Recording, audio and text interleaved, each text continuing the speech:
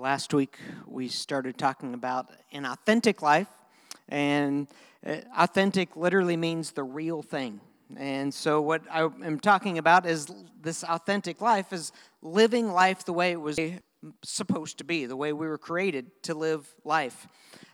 This week, I was getting on the highway. I just started listening to a podcast that my wife insisted that I listen to.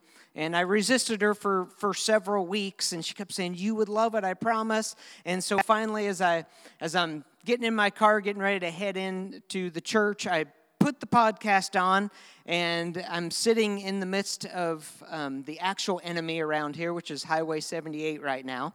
And so I'm sitting on the highway, sitting in traffic, listening to this story. And the girl's name is Jessica Buchanan, and she's being interviewed, and she was raised in the Midwest in a Christian family, really normal upbringing, was homeschooled, didn't go to college until she was like 25, 26, which was a little bit later.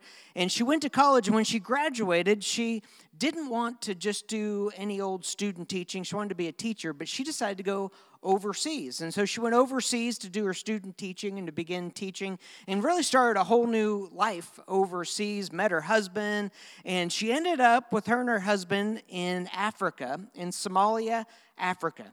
I don't know much about Somalia other than the Somalia pirates you hear about, right? Captain Phillips, the pirates that take people. And really that was the gist of this whole story. And so here she is in Somalia, and her husband was a lawyer and was gone a lot. And she worked for this organization in the education world in Somalia. And she would mainly be in her little area of the world, and she kept calling them compounds because every place she went, they had to have an armed guard. And we're not talking an armed guard that conceal and carry armed guard. An armed guard carrying an AK-47 was with you wherever. And she said it kind of becomes life, but you're always aware of the dangers in that area. It's the poorest country in the world. They literally have no industry. They have no way really to make money. And so some really smart guy along the way came up with his own industry, being a pirate, and started kidnapping people and demanding ransom. And that's kind of their industry that they have. Obviously not a good industry and a scary industry, but she was nervous about these pirates, and she had some training that she had to do for her organization. And she said she was supposed to go at one point and do this training, but it was in a different city, and she had to travel to get there. She had heard there's some unrest, and so she called her boss and said, "You know what? I didn't sleep all night. I am so anxious and so worried. I don't know why, but I'm canceling. I'm not going to do it." Another 2 weeks go by, and they reschedule it, and again, she calls them and says, I am so worried I can't do it. I can't do it. So she cancels again. So they reschedule it. The third time, she's having the same feelings. She said literally she was up all night worrying about all the dangers there, which are obvious dangers, but she's like really worried. And she calls her boss, and her boss says, "I'm sorry, if you back out, I have to find somebody else. You're going to lose your job." And she really liked her job. So she goes, "Okay, I'll come." And so she makes her way with her armed guards, and they get there. Day one of the training, everything goes great. They're in their compound, and it all goes well. They stay the night there. The next day, they have to go to a different location to do the training, which becomes a little more dangerous. And she gets in the car with her boss and the people she's with. They travel to a different location. She does the training. Everything goes great. They get in their car to go back to the original location. They've had their armed guards with them, and they're driving through the city. And she said all of a sudden, the car stops. There's all this loud noise. You can hear stuff banging on the car. The car door opens. Someone reaches in, grabs their armed guard, pulls them out, whacks them over the head with their AK-47. 9 men pile into the car and drive off into the wilderness. She was kidnapped by Somali pirates, just like that. All those things she was worried about, all those things she was fearful about, happened right then. And it was the beginning of a 93-day event. Can you call it an adventure of fear for this woman, Jessica Buchanan? Now, I'm going to come back to it. Don't worry. I'm going to come back to it. But as I was listening to that this week, as I'm driving in, the frustrations of just being in traffic were real, right? And I began to think, man, there's something about worry and anxiety. And I started thinking, I'm doing this whole series basically being led by the Spirit of God. And how, if we're led by the Spirit of God, do worry and anxiety control us so much? And so what does it look like to be able to let go of anxiety, of worry, and just be in the Spirit? You remember what Jesus said, the thief comes only to steal and kill and destroy. I have come that they may have life and have it to the full. You see, the enemy, the purpose of the enemy is to steal the life we were created to live, to steal our life, to give us discontent, to be jealous of others, to be angry, to have rage. But honestly, I think worry and anxiety has become the most successful weapon of stealing real life. Remember what Paul said in Galatians when he's talking about the Spirit versus the sinful nature? And he says, I say, let the Holy Spirit guide your lives. Then you won't be doing what your sinful nature craves. Let the Spirit guide, and then you won't be doing this. And then he goes in and he tells us what is the Holy Spirit? What does it look like? But the Holy Spirit produces this kind of fruit in our lives. There's love, there's joy, there's peace, there's patience, there's kindness, there's goodness, there's faithfulness, gentleness, self-control. And there is no law against these things. And so you have the sinful nature versus the Holy Spirit. And what's interesting is the sinful nature, when if we're honest, it seems to come easy to us, doesn't it? Anger and rage and frustration and worry, those things just those are pretty easy. But when you think about the Holy Spirit and these things, they're all things we want. We all want love, joy, peace, patience, kindness. We all want those things. But sometimes they're a little bit harder to tap into. Now, the Bible over and over tells us, do not fear. You just heard the great kids up here in their Bible verse from Psalm 23. Even in the darkest valleys, we won't be afraid. We won't be afraid. It's over and over. It's telling us not to be afraid. Don't worry. Don't be anxious. Paul tells us in Philippians, when he's writing to the church at Philippi, he says, do not be anxious about anything. And it's pretty easy to say, right. I mean, nothing? Don't be anxious about anything, but in every situation, by prayer and petition, with thanksgiving, present your request to God, and the peace of God, which transcends all understanding, will guard your hearts and your minds in Christ Jesus. Now, don't be anxious. We don't want to be anxious, but we are. We all want peace, but we don't seem to have it. And here you're saying, you give it to God and let the peace, which is a fruit of the Spirit. You see, this life that we were created to live is possible because of the Spirit that lives in us. And it's not just any Spirit that lives in us. It's literally the Spirit of God, the one true God. And so if you go all the way back to Genesis, we have the creation. And in creation, what you find is for all these days, God is creating. For 6 days, he creates all these amazing things, animals and trees and the ocean and mountains and all the beauty. And then on the sixth day, he creates us. He creates human beings. And this is what it says. It says, then God said, let us make human beings in our image to be like us. So God created human beings in his own image. In the image of God, he created them, male and female. He created them. It's pretty amazing to me when you think about it. God created us like this jewel, right? I mean, we're in his image. It doesn't say that about any other animal, no tree or anything else. We are in his image. We have his likeness to us. And what else is interesting to me is when God gave Adam life, he did it by breathing into him. He breathed breath into Adam's nostrils, and that gave him life. No other animal had God's breath in them. He didn't breathe into the trees. He didn't breathe into any other animals. He breathed into Adam. And so you have Adam in this likeness and with the breath of God, and you go, I can see that, right? Because as human beings, we can think.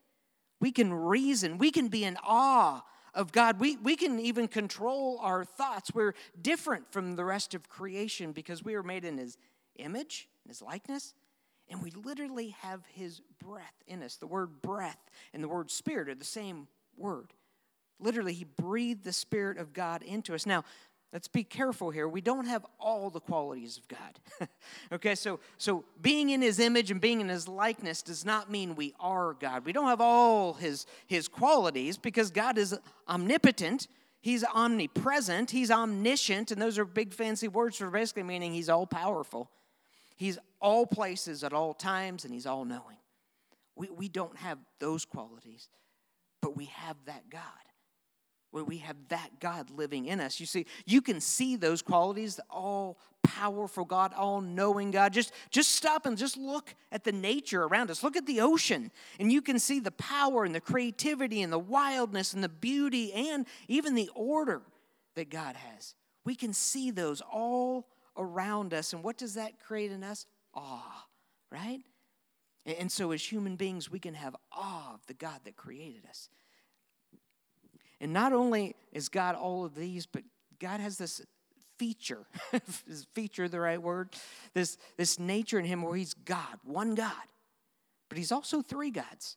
And it's interesting. It's one, but it's three. And in our theology today, we call it the Trinity. So you have God, the one God, God the Father, the Creator. And then you have Jesus, the Son.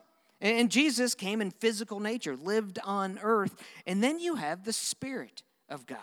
And that's the one that Jesus promised would live in us. So you have God, one God. He's one, but He's three, but He's one. It's kind of hard for our minds to grasp this whole thing. But even from the very beginning, what I just read to you out of Genesis, it says, then God said, let us make human beings in our image to be like us. You can see it's plural. God's referring to the Trinity even in the beginning of time. And it's important. The reason I'm telling you all this is it's not just a spirit that lives in us. It is literally the Spirit of the living God. The God that created us is the same God, the same Spirit that lives in us. That is pretty awesome. And so when you go, the fruits of the Spirit are qualities of God Himself, right? Paul says, if you have God in you, this is what it should look like. So the actual qualities of God are love and joy and peace and patience and kindness and goodness and faithfulness and gentleness and self-control.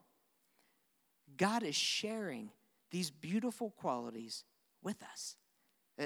He gives us the ability to tap into these amazing qualities. And because of the Spirit living in us, we have access to the nature of God. And that's what allows us to live life the way it's supposed to be lived. This week, as I was working on this, and last week too, as I even memorized the fruits of the Spirit. It was not as much as the kids memorized. I memorized this one verse, the fruits of the Spirit, and I've been meditating on them. Not just like in the morning, but throughout the day, I've been meditating on them. And so I have this picture of them just soaking in, and it's this beautiful thing. And one day this week, I had to go pick up my son Max from MiraCosta College, pick him up and take him home. And if you know anything about this area, Highway 78 is closed going east. And so I knew there's going to be a lot of traffic because everyone that's not on the 78 is everywhere else on every single road. No matter which way I go, there's people. And that's why I say the Highway 78 at the moment is the enemy that we are fighting. So I literally thought, this is a great opportunity for me. I'm meditating. I'm letting these things soak in. I am going to go and get in this traffic, and I am going to let the Spirit come out. I don't know what that looks like driving, but That's what I'm going to do. And that was great. I'm telling you, I was awesome. I just driving, everything was fine. I let people go in front of me. I didn't let anyone get to me. It was this place of peace. And then as I was on Vista Way, and you have to wait through several lights on Vista Way, and I had to get over so I could turn to go to Miracosta. And this young girl would not let me over, and I'd speed up, and I'd try to go, and she'd speed up. And she looked like she was about 12. I don't know if she was old enough to be driving. But I finally, in all the love I could muster, I forced my way in, and she honked. But not honked. She kept her hand on the horn for the next 5 minutes, just honking. And I didn't do so well. We'll just leave it at that. And I won't let you talk to Max about it either, but it didn't go so well. It was going so good, and then this 12-year-old just, But here's the thing. It's not just anger that comes out. It's not just rage. We get in this place, we can do so good, and then, it happens to me at night, too. I've got this thing at night. I don't know what it is, but man, lights go out. I am so tired. My head hits the pillow, my eyes open. It's supposed to be the opposite way. And everything I was supposed to do that I didn't do, everything that I need to do, all these different things, they become these worries, this anxiety in me. And this is an ongoing battle. Worry and anxiety steals our life. After that trip with Max, I dropped him off, and I came back to the office, and I started working on my sermon again, and I opened up Acts 16, and I started reading about Paul and Silas. And here, Paul and Silas, they have no traffic to deal with, but they've got other issues, right? And so they're in Philippi. They started a church there, and there's this young girl that is possessed by a spirit that's tormenting them every day. And so one day, Paul just casts the demon out of her, heals this slave girl. Gives her a new life. What a reason to celebrate, right? Except her owners weren't too happy about it, and so they had Paul and Silas arrested. And not just thrown in jail, but they were literally stripped of their clothing. They were beaten, flogged, and then they were put in the center of the prison, and they were basically chained in the center of prison. And I'm thinking, that's worse than the 78, right? That's like, okay, now you're in prison. And I'm just thinking, they went in for helping a girl. Who has to go to jail for setting a girl free, giving her a new life? What a reason to celebrate, but they end up in jail for it. And now, if it's me, there might be some anger. I might be frustrated. I might be worried. How's my family? What are they going to do? How am I going to? Am I ever going to get out of here? You can go down the list of things you'd worry about if you've been stripped of your clothes, beaten, flogged, and then chained. But Paul and Silas respond with joy. They start praising God.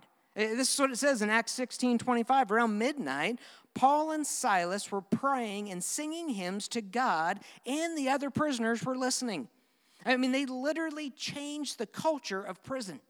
They could have gone in there and said, we don't deserve this, blah, blah, blah, but instead they came in and just started praising God. And joy and peace and love flowed from them. And then about that time, an earthquake shakes the prison. All the prison doors open. All the jail cells are open. Now, I've never been in jail. You'll be shocked to find out. But I'm just going to guess that if all the jail cells opened here in Southern California, people would run, right? They're getting out. You have a ticket. No one left the prison. Their chains had fallen off. They all stay. And after the jailer wakes up, he sees what's happened, he immediately pulls out his sword. He's going to take his own life because, man, he's dead. The government's going to kill him. He lost all the prisoners. But Paul goes, no, we're all still here. Nobody's left. We're right here just praising God with all our open jail cells. And that very night, he takes the jailer. He tells him about Jesus. The jailer believes. His whole family believes. He baptizes him. And the jailer and the whole place is transformed. You go, that is the power of the Spirit at work, right? That's what it looks like. And here's the truth.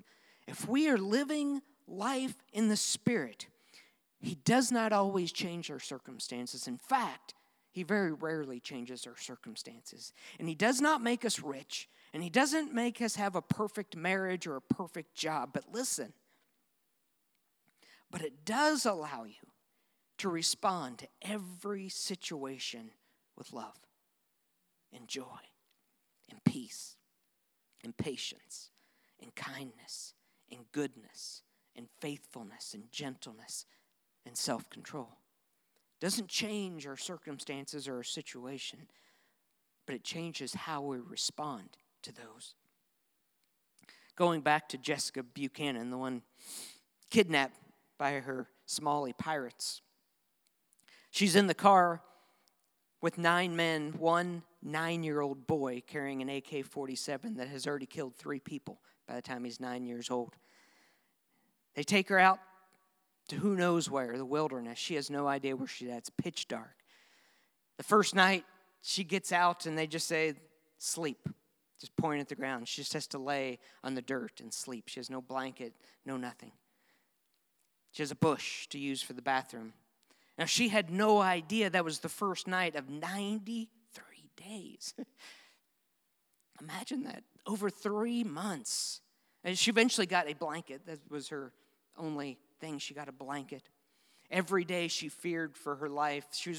They were asking for millions of dollars to give her back. She really thought she was never going to get out of it alive. She said she had a gun pointed to her head more times than she cares to remember.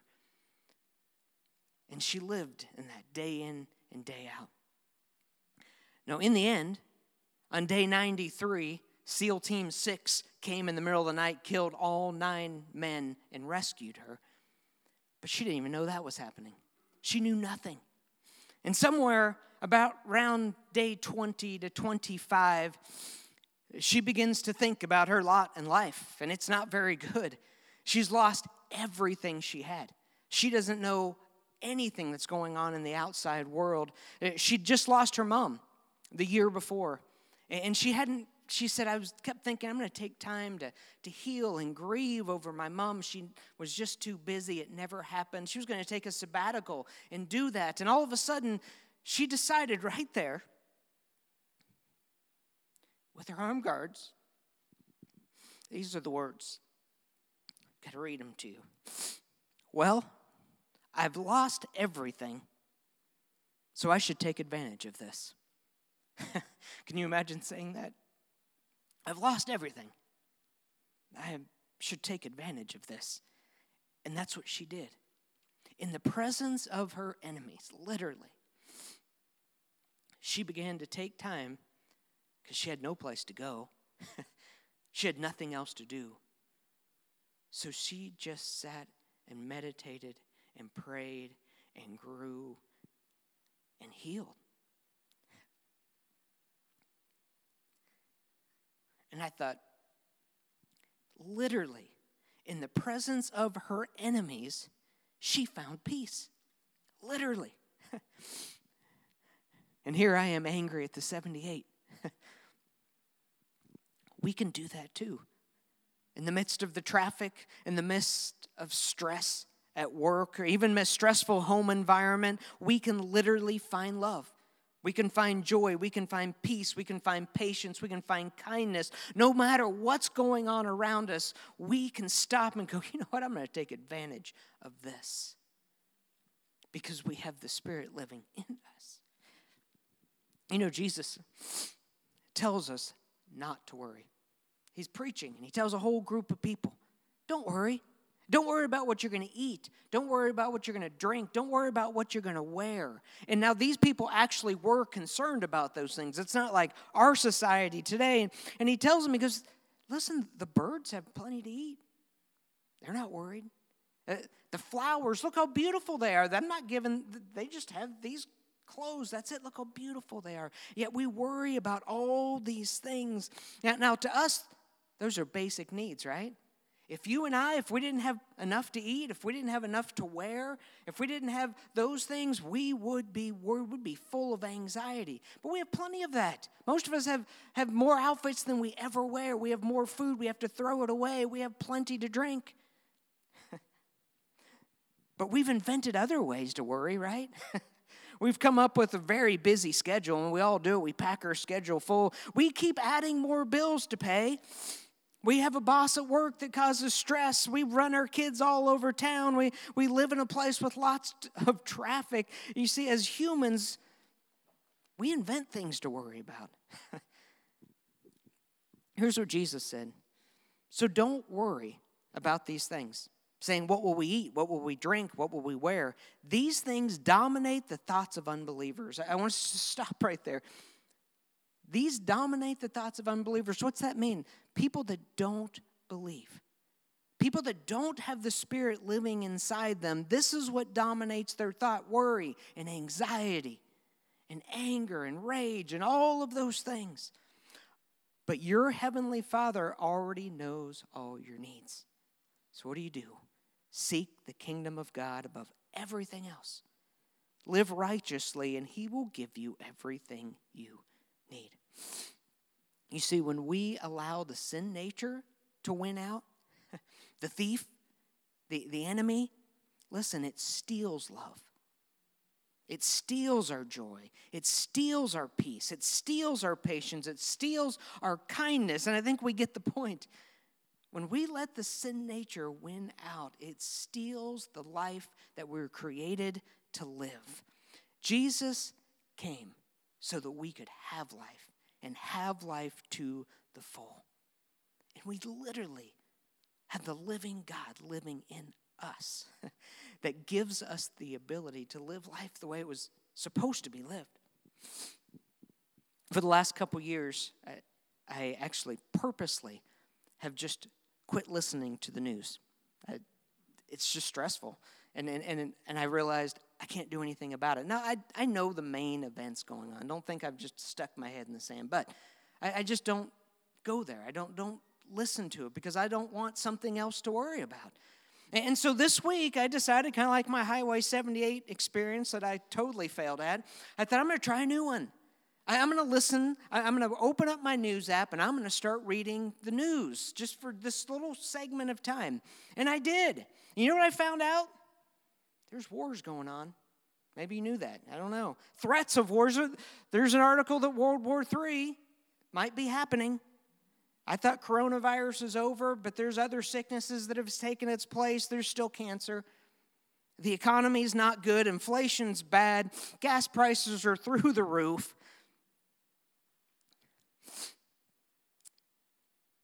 And then there's still natural disasters like tornadoes, and earthquakes, and fires.